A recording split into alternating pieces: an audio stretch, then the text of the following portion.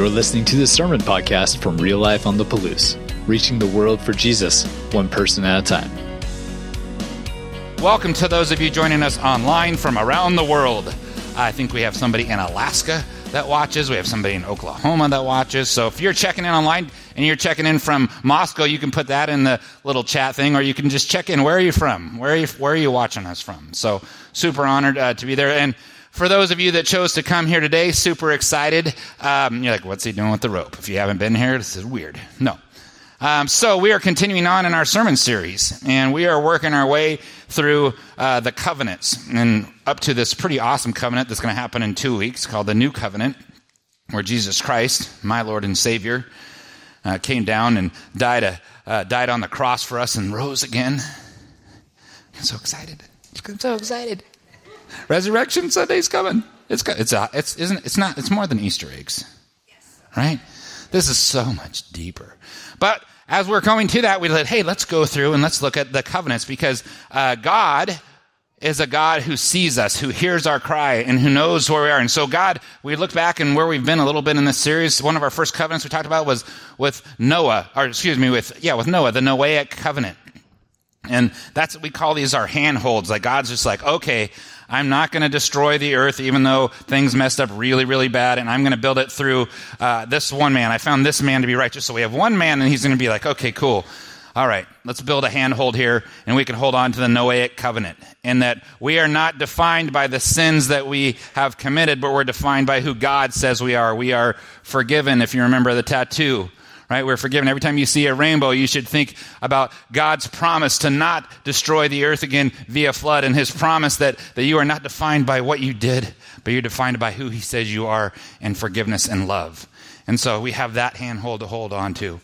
And then we talked about the Abrahamic covenant, and Abraham, how God said he's going to come through this one family, and all the descendants of the earth are going to fall through this family lineage, and they're going to be blessed. And he comes to Abraham, who is the son of an idol maker, and he says, Abraham, and it's kind of going to go cold today if I do this right. He's like, Abraham, not really a proposal, but kind of a proposal. He's like, I want to be your God. Abraham, I want to be your God. I know you see that there's lots of gods. I know you see that there's lots of things going on, and you see all this worship all around, and I know your family made a living by selling idols for other gods, but I want to be your God. And then through Abraham's lineage, through Isaac and Jacob, and we get down to and Joseph, we get down to this next knock of this Mosaic covenant. And what is this? This covenant is a different covenant for sure. So, and remember our analogy, God's not beating you with the rope. He's not trying to, you didn't catch it here. He's not playing games with you. He's eventually going to send his son down to the bottom of this rope to pick you up and to carry you into a life with an everlasting God. Remember, right? This is not a joke to you. He's not trying to move the world around and trick you. That is not the God we serve. These are handhelds, and sometimes it's not even your hand that's holding on to it. You're being held, and somebody else is bringing us up. So as you think about the Mosaic covenant, what does this look like? How many people did their homework this week? Woo! All right, you have homework next week. What's the homework say for next week? 1 Samuel? 2 Samuel. Excellent. I am so encouraged when I think about Moses. I'm so encouraged as a preacher, as a pastor, as a man, as I look at how God would choose to use someone like Moses. I love to see the Moses. I kind of went through and I kind of got overzealous and started reading through the whole book of Exodus and was like flashing back and forth through it. I was like, ooh, what happened here? Ooh, and get excited. And I would just see this time with Moses and the insecurity that Moses has about being used by God. Anybody else in this room possibly insecure about being used by God? I am insecure every Sunday at about, this time. Every Sunday. Like, Lord, okay, all right, here we go, Lord. Like people are like, he worships really hard. Yeah, I'm very scared. Holy Spirit, you are welcome here. Come fill this place, Lord. Come fill this place with you, fill this atmosphere with you, God. Let people just be touched by you and by your worship and by your word through your servant. And just let me do a good job, please, and let me screw it up. Is that part of the song, Greg? I don't know if that's part of the song, but that's how I sing it. And so I'd love to see Moses' insecurity and that God would use someone insecure over and over and over and over and over again, because that gives me hope that he's going to use somebody like me. The land of unsure, the place where you're looking over your shoulder, wondering what's coming at me next. Many times in my life, as I've been at the low point of my life, I can see that God is reaching down to help restore me. God is making a way for someone like Josh Gray. That rhymes. Wow. But he's making a way. He's making a path. And he's making a path for you. You are part of his story. So as we look at Moses' story, and I just got caught up in it because I just got so excited I was reading it. So Moses is put in a basket as a baby and launched. Can you imagine as a mom, you just know that your 3 months old best chance at life is to put him in a basket and put him down a river. Just sit and think about that decision. Lord, help us. And it's interesting how he even got there. And I was doing a little homework, and thanks to our sermon club, doing a little homework. Well, what happened? How did we get there where they were going to just be murdering all of these these babies, and they wanted all the male babies thrown into the Nile River to the god of Moloch, the alligator god, and he'll get eaten up? Because what was happening? Like, what did Pharaoh realize that was happening with this culture and these people? Well, what was happening is they were getting strong and comfortable and powerful. And they were getting strong and comfortable and powerful because they were farming some of the most amazing farmland in the world after the flood of the Nile. Am I thinking the right river? Nile River? Nile River. After the flood of the Nile River that happened for 4 months, it still happens, they would go out and get the chance to farm that land. And tell me they were killing it. Like things were going so well. But guess what they couldn't do when the water was really, really high for 4 months? Farm. Right? They couldn't farm. And so what would they do? Well, Pharaoh's like, hey, I would like to subcontract you guys to come back here and build some of my statues and build my stuff. And I'm going to provide you a house. And I'm going to provide you somebody that cleans your house. And I'm going to provide you beer and food. They're like, sounds like a good deal. Sounds like a good deal today. Right? And they're going to provide this stuff for these Hebrews, and they're starting to flourish underneath this. And then there's a change in leadership. And when that change in leadership happens, Pharaoh's like, this is not good. Let's murder all the boys. Let's get rid of all of them. We are going to breed them out of the culture because they are coming bigger and stronger and blessed, and all these great things are happening, which is why we get Moses in a basket. That makes sense? So these folks, God's people, Abraham's descendants, were getting comfortable. And they weren't necessarily, they were around all of these other Egyptian gods. And I don't know if they bought into those, but if you're around something long enough, something's going to rub off. And so this oppression happens. Fast forward quickly, Moses sees some of his people being mistreated, and he kills an Egyptian. Pharaoh finds out about this, and Moses runs.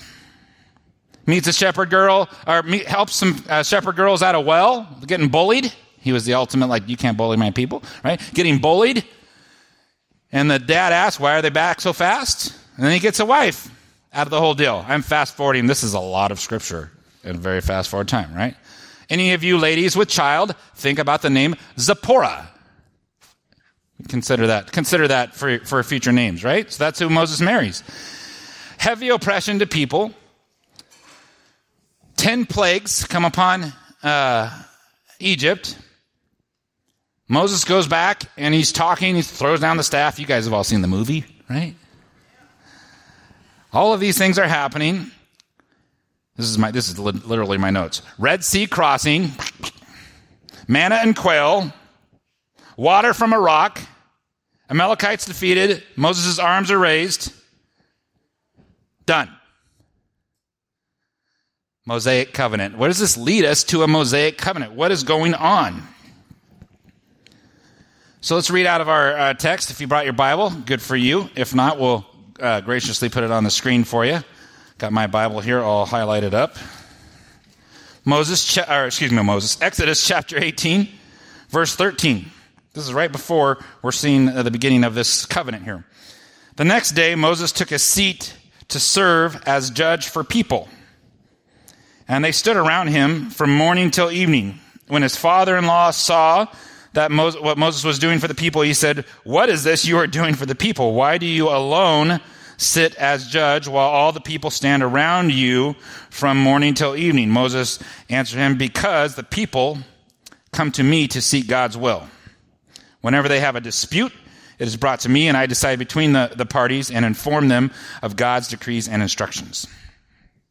Moses' father-in-law replied, "What you're doing is not good." So, pause for you gentlemen in here. There are times when your father-in-law is going to give you good advice. He's going to give you real good advice. Like, this is not good. You and these people will come. You'll only wear yourselves out. Don't do ministry alone, Moses. Don't do ministry alone, Joshua. Don't do ministry alone, whoever you are sitting in your seat right now. You are designed to do ministry with other people, maybe even in a life group. Right? Anybody else? No? No life group? Bad joke? Scratch that from the next sermon. Okay. So this work is too heavy for you. You cannot handle it alone because you should be in a life group. Listen now to me, and I will give you some advice, and may God be with you. You must be the people's representative before God and bring their disputes to him. Teach them his decrees and instructions and show them the way they are to live and how they are to behave. As I thought about this message this week, I'm like, Lord, what do you want for your people? What do you want them to hear? What is the point and purpose of this covenant? Now, this covenant is a different type of covenant than we've seen so far. This covenant is not a unilateral covenant. It's not God's going to do it anyway, no matter what. This is a covenant that requires participation. This is a suzerain vassal covenant. It has a greater party and a lesser party. And this nation, this is the lesser party. And this is required. So this is the other one with Abraham. God's like, I'm doing this. With Noah, God's like, I'm doing this. Really nothing required of them. God's doing his part. This part is God's people have a part to pay. So this is a conditional covenant. It has conditions on it. And so it's quite different than these other covenants. And so when you think about a conditional covenant, it leads me to thinking about a covenant of marriage. And we're going to see this, and there's lots of wedding language all around this covenant that God is making with this nation. There's lots of wedding language around this. So you have this almost proposal in my mind. I don't even know, this is just how I see it. This proposal to Abraham, I want to be your God. I want to be your God. And then through Moses and this Mosaic covenant, there's this marriage. He wants to more than just be engaged. He wants to marry these people. For these people, this is through the line of where Jesus will come. We have one man with Noah. We have one family lineage with Abraham. And now we have one nation with the Israelites. One man, one family, one nation. What do you think Jesus is going to bring? Everybody. Us. That's how we get in the story. Right? Brings everybody. But when you think about this, it's like a marriage covenant, right? It's a marriage covenant of what we're doing. I've been thinking about this as I'm working with different folks and just guys that I'm doing life with. And one of this phrase keeps going around my head over and over and over and over again. And I think it was for this today. Now, I don't know if I'm ever going to write a book, but I have lots of great book titles. And here is my newest marriage book title. Roommates or soulmates? Thank you. I don't have the rest of the book written, but I'm right there. Really close. Roommates or soulmates? Some of you married folks are sitting there right now going like, Am I designed? Does God want you to be his roommate? Does God want you to know about him? Does God want you to tolerate him? Do you want God just to tolerate you? Is that the kind of relationship that this God came to Abraham and said, I want to be your God. I want to be your roommate. No, I want to be your God. I want to be the one true God. These other gods that you're seeing and experiencing in the world, that's not what we're about. Let me show you, let me propose to you a different plan. I want to be the type of God that's a soulmate, not a roommate. I want to be do you think the God of our Bible, do you think that he wants to be known? Do you think that he wants to be known? Do you think that he wants the world to know about him? He has a desire, that deep desire to have an intimate relationship with you, sitting in your seat right where you are. I think so. I think a lot of people have died for that purpose. I think that the story is pretty complete, and I think it's pretty compelling. And I think that he builds these covenants together, and he's building these together because that's his desire, is for us to know him and for him to know us. And he is not going to not make a way. He wants restoration, and he wants to make a way for you and for me and for the people that are going to come after us.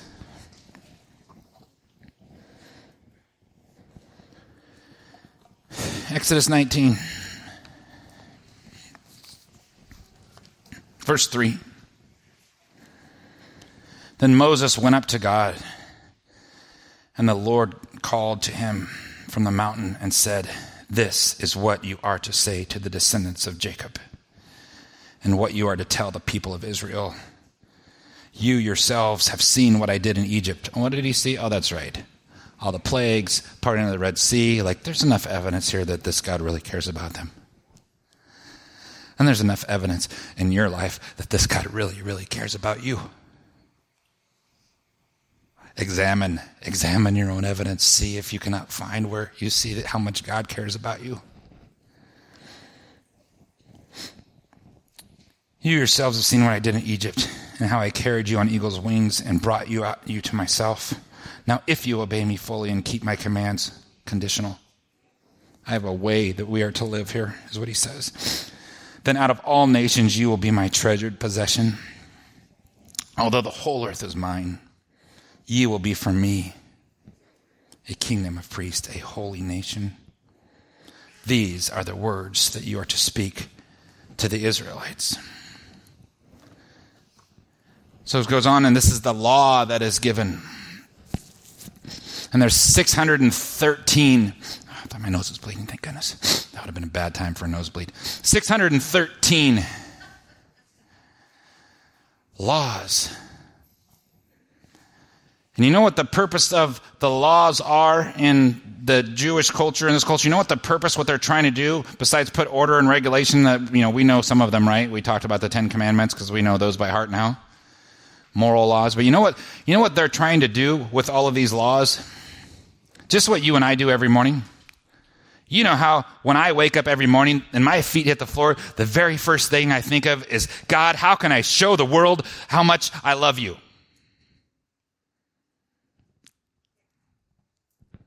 That's not the first thing I think about. I think the first thing I think about is I have to go to the bathroom.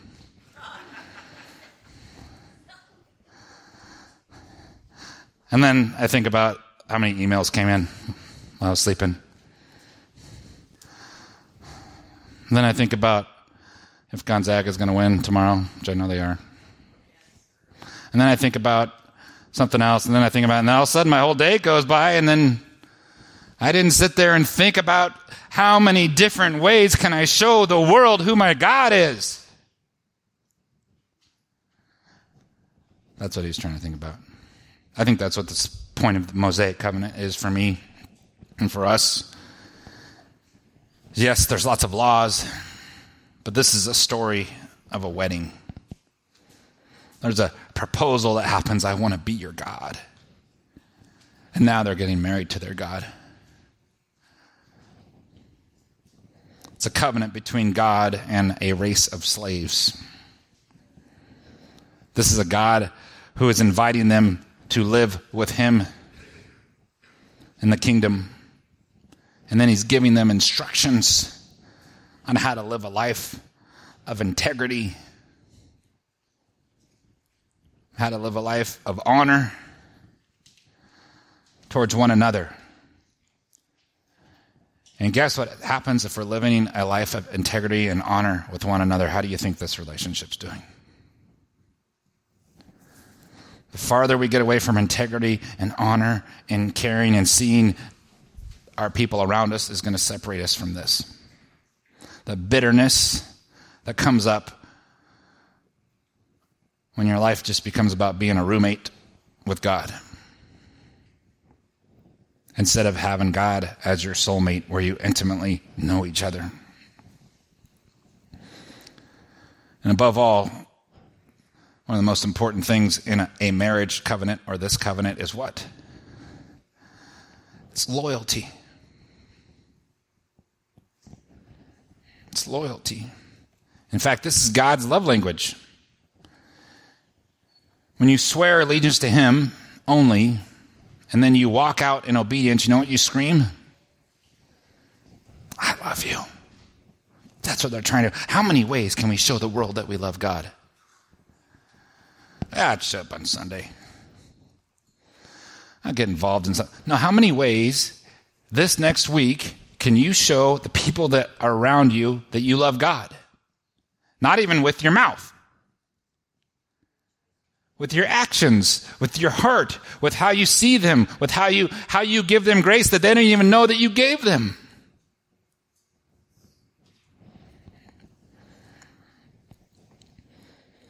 What do God's people look like? God came down and said, I'm going to show you what we look like. They look like this. They look like the Ten Commandments. They look like they are loyal and faithful to God, to one true God. They're not distracted by all these other gods and all these other things that we definitely don't have any distractions with. And then he gives them the how to be his people. The moral law, the basic laws that would set them apart from the pagan nations. You know what pagan nations don't do? Or you know what pagan nations do? They throw away babies. They throw them into the Nile. That's what pagan nations do. They get rid of, they throw stuff away that is precious to God, but not this nation. Not God's people. That's not an indictment on you know what pagan nations do? They worry about hoarding for themselves and everything that they have and they can get. They got to protect themselves. Hey, drive fast, take shortcuts, and look out for number one. Who's number one? See, we're different. We're called to be different. We're called to be peculiar. We're called to look different. So these are laws that would set them apart from pagan nations, laws that would make it possible for a holy God just to be like, all right, let's do this together. We're together. I propose to you. We're together. Let's walk this out together. Let's show the world what it looks like to have this kind of relationship with this kind of God. After all, you are now people of God, so we're supposed to live like it. We're supposed to be different. You're supposed to be a little weird. I am a lot weird. So we are a reflection of what this one God looks like. We have inherited it through Jesus Christ, the opportunity to show what God's people look like. The Noahic is about mercy and forgiveness.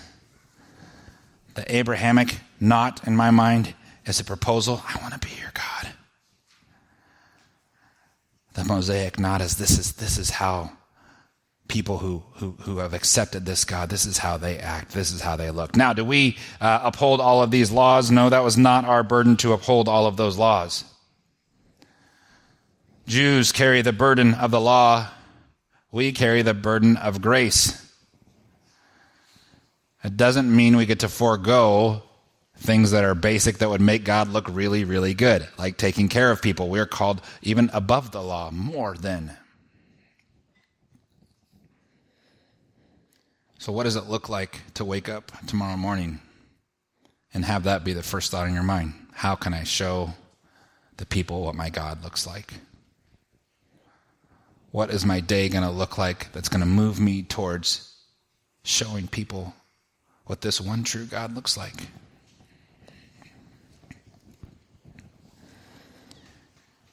He is a gracious God who gave us love that I don't understand.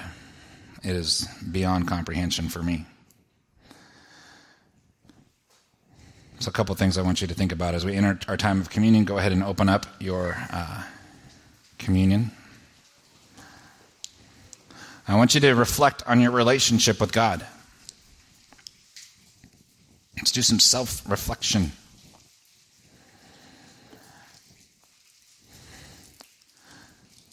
Do you see this God who proposed to you and still proposes to you that please, come and follow me and I will make you fishers of men? Be this one true God. Is this one true God in your life? Is he a roommate? Is he your roommate? Do you have a casual relationship with the creator of the universe?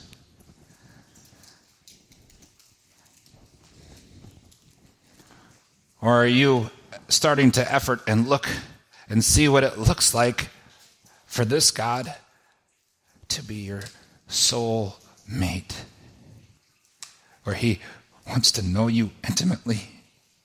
There is no struggle, there is no challenge, there is nothing dirty enough that he won't get his hands in there and fight with you and for you.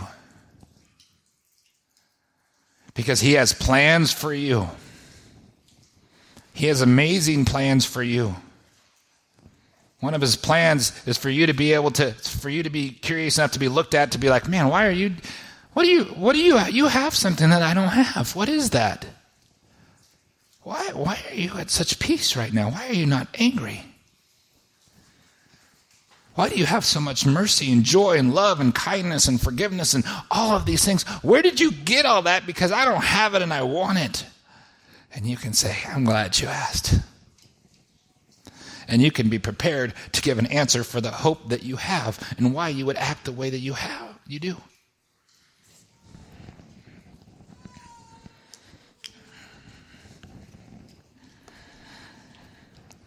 One man, Noah. One family, Abraham. One nation through Moses. And you know where we're going. Through God's only Son. So Lord Jesus, on the night he was betrayed, he took the bread, and when he had given thanks, he broke it. He said, this is my body, which is for you. Do this in remembrance of me. Let's remember him.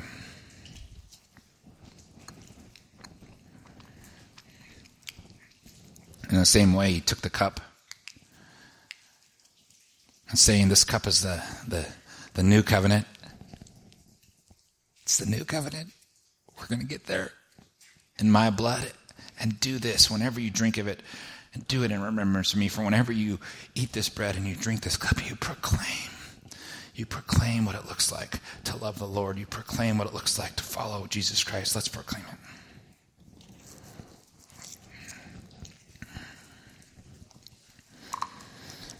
Father God, I just, I'm grateful. I'm grateful for what you've shown me personally this week, Lord, in your word. I'm grateful. I accept again and again and again and again and again. I accept it. I want to be in a soulmate relationship with you. You provided when I didn't deserve provision. You protected when I didn't deserve to be protected. You've treated me like a soulmate, not a roommate. Help me to recognize that. Help me to see how I can wake up and put my feet on the floor and wonder how I can tell the world that I love you. How I can tell the story of what you're doing in people's lives. And I can tell a story about the sacrifice of your son. Father God, I just ask that you would just open our hearts to you this week. That as the hundreds of feet hit the floor this week, we start to change our narrative. We start to change our mind. We start desiring and wanting to make sure that we don't just have a roommate who is our God, or a roommate who is our spouse, or a roommate who is our kids, but we have a soulmate. Let us search you deeply this week, Lord. Let us worship you well this week, Lord, through prayer and through music and through time in your word. Grow us. Grow our hearts. Soften our hearts. Open them up to you in Jesus' name. Amen. Thanks for checking out this message from Real Life. You can find out more about us by visiting liferotp.com and connecting with us on Facebook and Instagram. Until next time, have a great week.